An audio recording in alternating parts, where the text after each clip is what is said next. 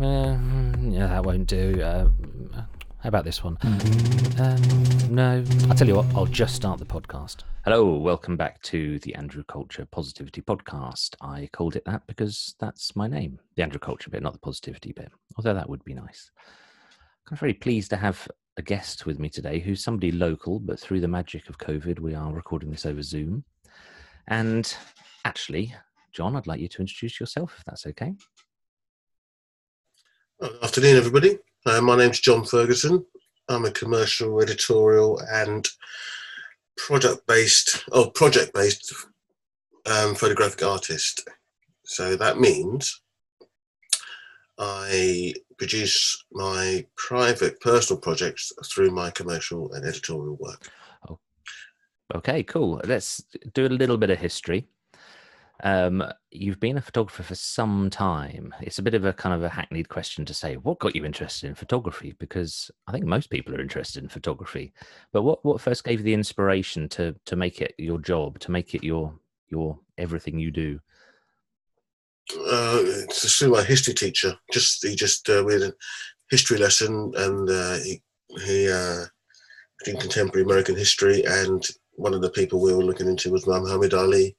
And this picture came up on the screen of Muhammad Ali in a fight, and it was the most evocative picture I've ever seen in my life.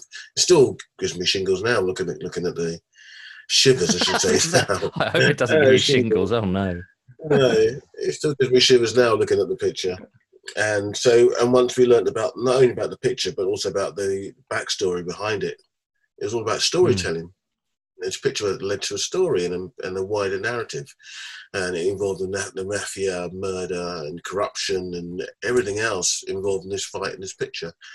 So that was what really drew me to photography. Really, that one picture. My history teacher, Mr. Mackay. Oh, well done, Mr. Mackay. Was that a school in Ipswich? No, it's in London. Oh, right. So I thought you were from Ipswich, but you originally from London. I am. I've lived in Ipswich for 11 years now. Oh, right. In fact, yeah, I think I first met you when you first moved to Ipswich. I think, I don't know, I got it lodged in my head that you were coming back to Ipswich for some reason, but it's kind of neither here nor there, really.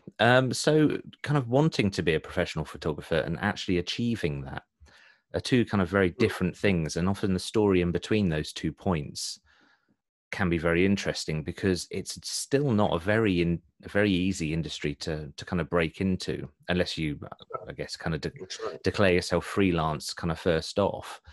But what was your journey? Can you take us through the steps from that spark of enthusiasm to your first big assignment? Well, first of all, I was more than fortunate to find a job which they were looking for a apprentice photographer, trainee photographer. And I saw the post in this window in this press agency in North London. I didn't know what press agency was at the time, but I just went in and asked for the job, and I got the job on the spot. Oh, really? You must have had a very good impression on them then. It was unbelievable. I didn't know what to do at all. So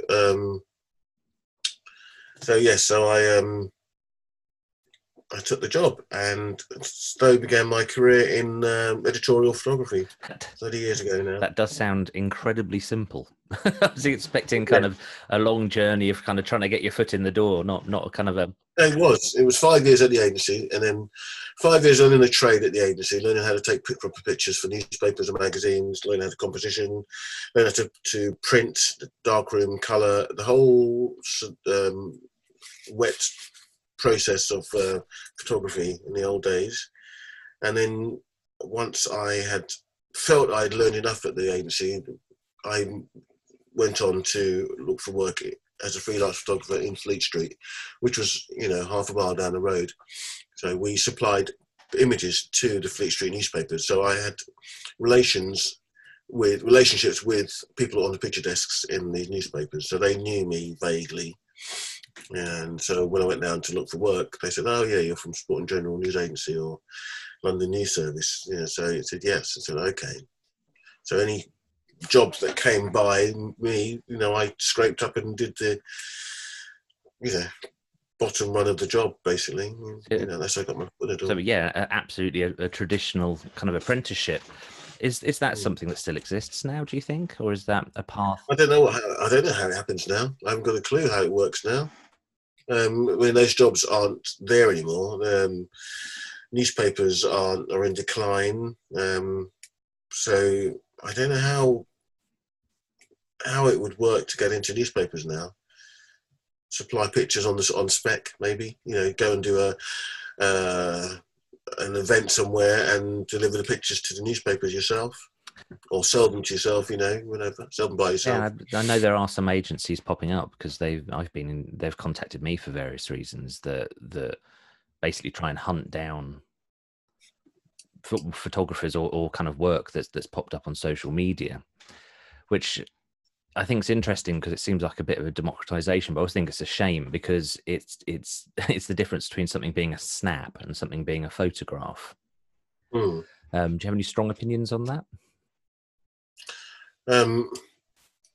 Yeah, I mean, well, it depends on what you're looking for, really, and how you're telling the story, doesn't it? If you're looking to just to illustrate an MP through Downing Street or somewhere through House of Commons, you just but it depends on the story, how big of the story is. Sometimes I've seen some amazing pictures from just really simple scenarios, like an MP leaving Number 10 or the House of Commons, and somehow the photographer has managed to capture an expression and the background and the weather and the clouds and the light, and somehow they've managed to incorporate everything that involved around that story. So it helps with the newspapers because they put words to the pictures that relate to the story that they're covering. So you have to have a sort of editorial mind, or a newspaper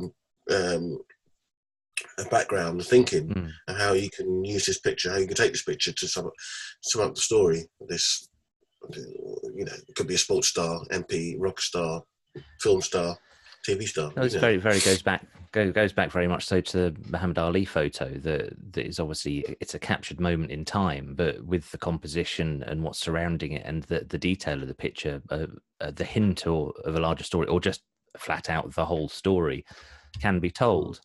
So after spending some time as a freelancer on Fleet Street, I mean, I first became aware of your work for something quite different to photojournalism per se, and I think it was when I first met you, as fashion photography that you were just coming off the back of, or you had spent some time doing. Can you tell me a little bit about that? Oh gosh, I don't remember that. I think I did a bit of fashion. I've done everything because in my because as one thing about being an editorial photographer, you end up shooting a lot of different genres, and that's one good thing about, because people say you have to niche down. You do food photography, architectural photography, or whatever, child photography or family photography, whatever. Being an editorial photographer, you have to be good at everything. You have to be good at a good number of things. So I was trained and taught in being good in working in a studio environment, using loads of light. So I was taught to do photojournalism, I was taught to do fashion photography, I was taught to do portraiture, taught to do conference photography, or there's so many different aspects that I'm good at. So it's difficult to pin down one or two things that you want to do for the rest of your career. Because when you leave newspapers, what I have done, I had to jettison some of those ideas and just concentrate on one or two.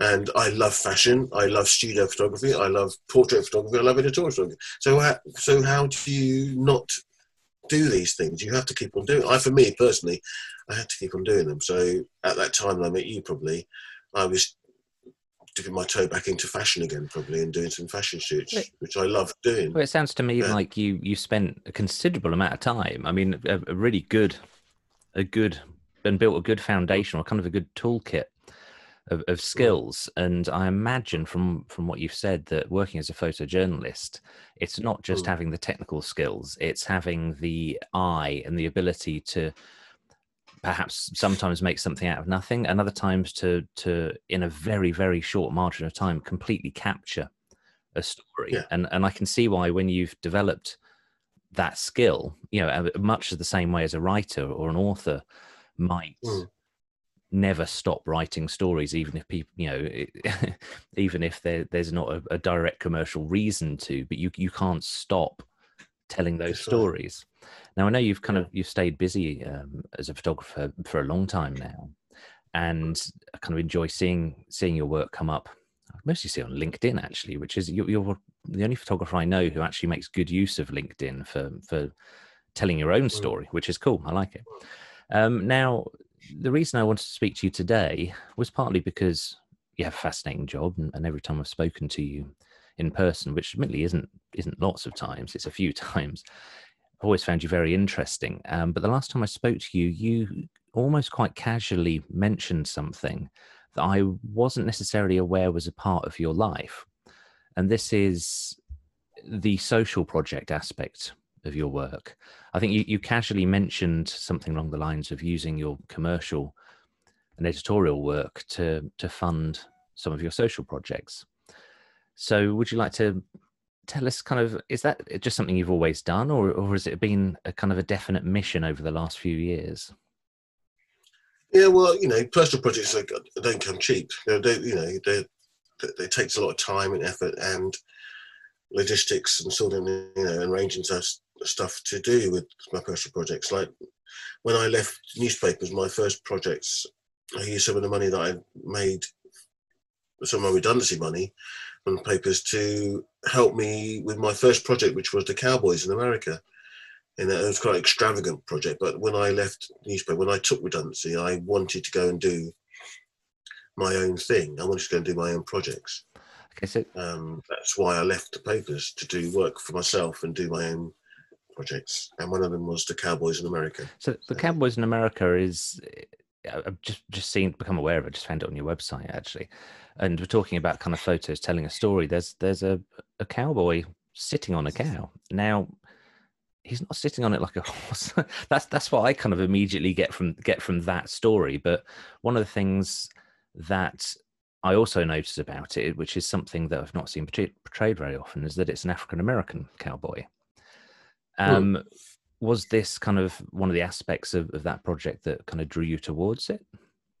That was the whole reason for doing it. I thought it might be. How many black cowboys have you seen? Well, that's the first. And that's the truth. It's quite difficult doing these podcasts sometimes. It's a bit like being a teacher. I'm trying to like coax things out of you. I was trying to kind of figure out which direction you kind of might want to take things. But well, I saw these. I was in New York on an assignment many years ago, 20 odd years ago. I used to go back to America I used to go 5 or 6 times a year to America. Wow. On jobs and assignments. And one year I just bumped into these cowboys parading through Wall Street, Times Square.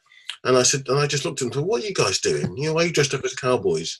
I literally thought it was some sort of cabaret act or circus act or something. It's interesting you use the word dressed up as. Well, dressed up as. They were, what are you playing at? You're playing cowboys or something. And they said, no, we're paying homage to the real cowboys, the first cowboys. So he said, and the guy said to me, the first cowboys were black cowboys. I was like, what? So, so that threw me a curveball, that did. So I looked into it, but it took me another 15, 17 years before I could go off and find these cowboys. Hence the title, The Forgotten Cowboys, because there's a massive community of black cowboys in America, which nobody knew about. This is getting, since my project, the more that they've become much more well known now.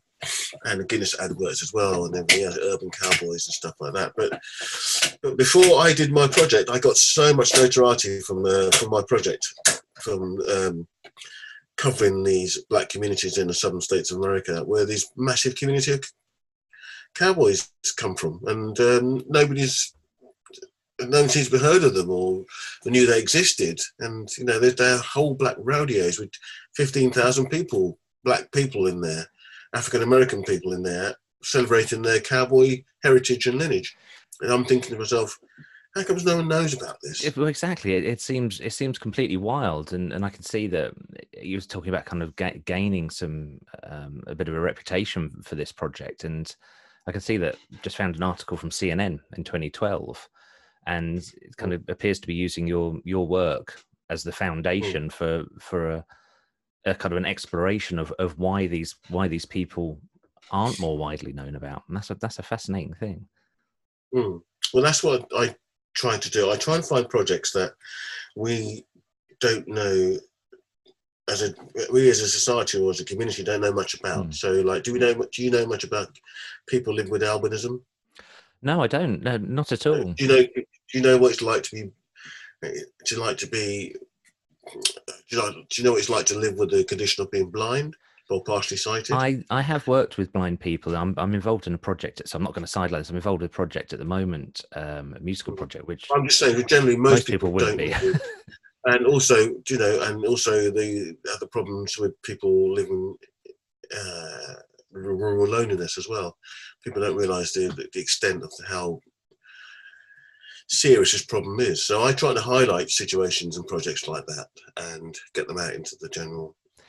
I can certainly see that you've provided a seed for things that have gone on to be very positive, or kind of, you know, just raising awareness is a very positive thing in itself.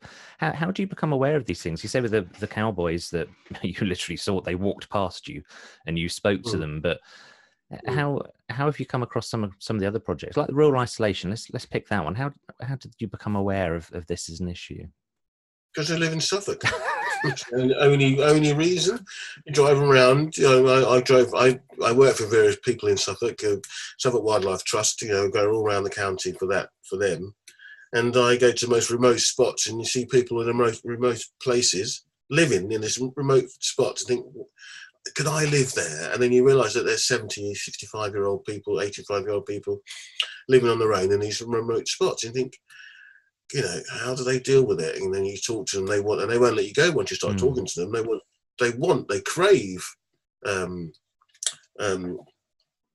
communication. And you think, and then you think about the bus service, they can't drive. So they're almost marooned or isolated in these small communities, rural communities. So I did a project on isolation with farmers, old folks, and even with a young girl as well, who was 17 and, you know, stuck in the middle of nowhere. She couldn't leave. She didn't have any transport, didn't have any money. Worked in a local pub.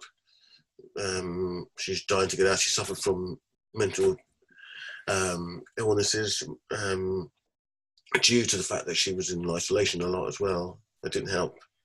And so this one thing leads to another. So I did another project on mental health as well. So, you know, they all try and lead into other projects that I do. So my next project is on mental health. Okay.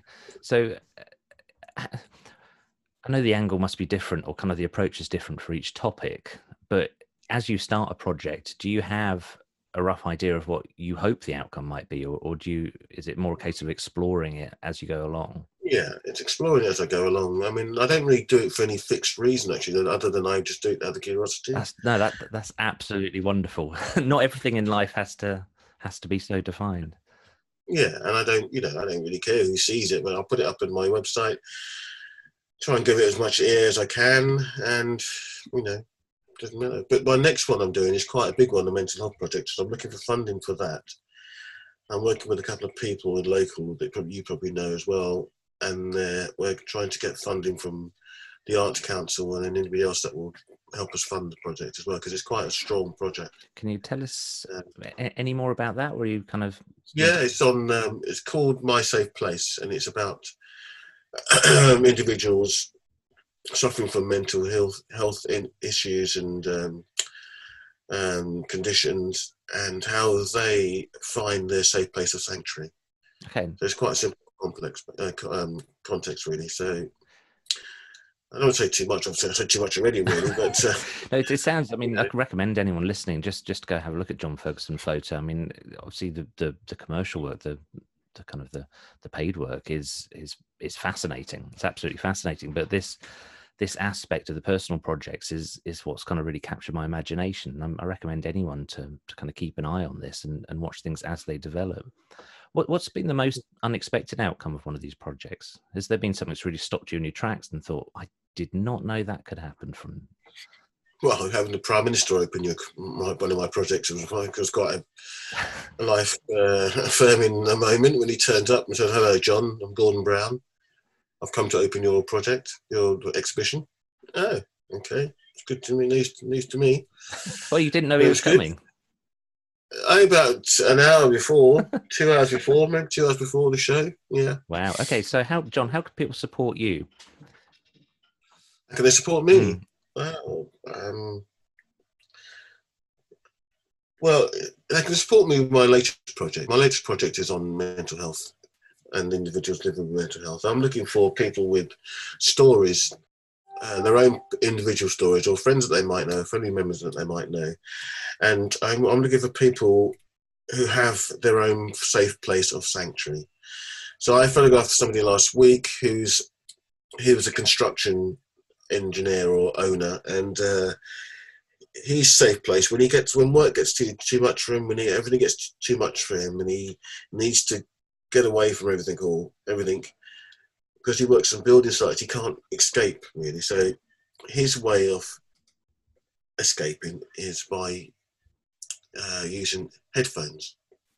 So he goes into his room and he sits there with his headphones and he plays music, and that's his safe place, his place of sanctuary. I photographed another person who liked to be surrounded by water, and I photographed her in the water. It looks a really evocative picture, very nice. Next one person was somebody in his car. So it could be anywhere. It could be cooking, it could be reading, it could be any. It's just a metaphor for bringing up more dialogue about the subject. It's a new way, more nuanced way, more creative way to talk about mental health issues, rather than the actual story themselves. Even though the stories themselves are important, it's a way to start dialogue and to maintain some dialogue and to draw more awareness towards these people's individuals' needs and issues.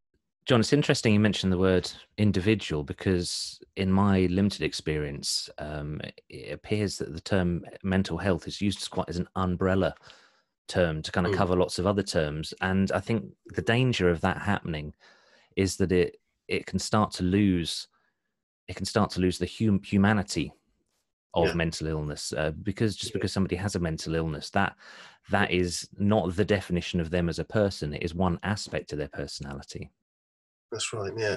And it incorporates so many different issues as well with mental health. As you said, it's like people use it as an umbrella term, and it isn't.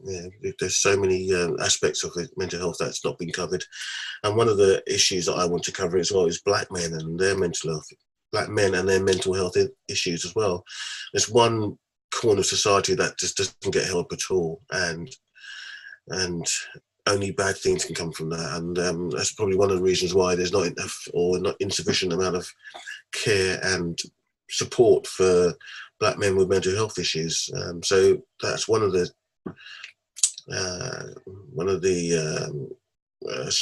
what's the word I'm looking for? Aspects that I'm going to move into in the next couple of months, working with societies or institutions or groups that might help black men with mental health issues. So I'm looking for information surrounding black men with mental health issues for this next project. Okay, I can see this. This is, to my mind, incredibly positive. In my limited life experience, even a negative theme you can find positives in. I mean, in my own life, I was talking to somebody else, a different podcast earlier today, about the fact that things I've experienced and they have experienced that people just don't talk about. So by shining a light on it with your project, for one thing, you're perhaps not just making people more aware. I'd like to think that might help open a dialogue with people who might not be prepared to otherwise talk about these things. Absolutely, yeah. That's the idea, to open dialogue, to give it a more nuanced and creative, to show a more nuanced angle into the subject, into the issues. So it'll work. I know it'll work. It's a strong concept, but it's a simple concept, and it will work. And the simple concepts are that they do work. If it's too complicated, then it gets a bit lost and diluted. So everything, keep it simple. This again, one of the things that fascinates about your work is the captured moment that, in principle, is very simple and is a very simple thing to look at. For example, the Black Britannia project, which is the one that, say, Gordon Brown came and opened. The striking photo of that is of the chap in the red. Oh, sorry, I don't know what it's called. He's wearing the red. Is it Coldstream Guards red uniform? Irish Guards, yes. Yeah.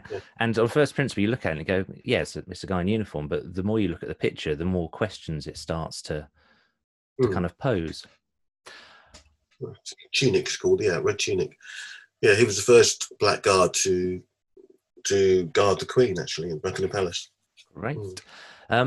Okay, John. So people can support you by looking, essentially, by being open and looking at your work, and they can do so at johnfergusonphoto.com. They can get in contact with me. It'd be really good. And if they have anybody that could help support or get involved in my Safe Place projects, I'd be really interested to hear from them. That's fantastic. Thank you ever so much for your time, John. I really appreciate it. I'm going to include links to your work in the show notes for this episode. I am going to press the stop button for recording now. So I'm going to say goodbye. Would you like to say goodbye? Thank you for listening, and goodbye and good luck. Well, that's the end of this one. So, what do you think? Do you like it? I hope so. This is the kind of bit that you might be able to tell I just use the same bit every time because, well, it's not so much lazy as efficient, but this is the bit where I say smash the like button or stab at it or actually just stroke it gently. Be nice. Why would you be so aggressive? But please like, please subscribe, and please rank, rate, tell everyone this. These kind of things, I assume they matter. Everyone else says them. But there you go. So endeth this episode of the Andrew Culture podcast. If you want to know more about what I get up to, go have a look at andrewculture.com because I won't bore you with it here. Anyway, until the next time, keep it cool, stand in a dry place, or do what you want. I'm not your boss. Bye.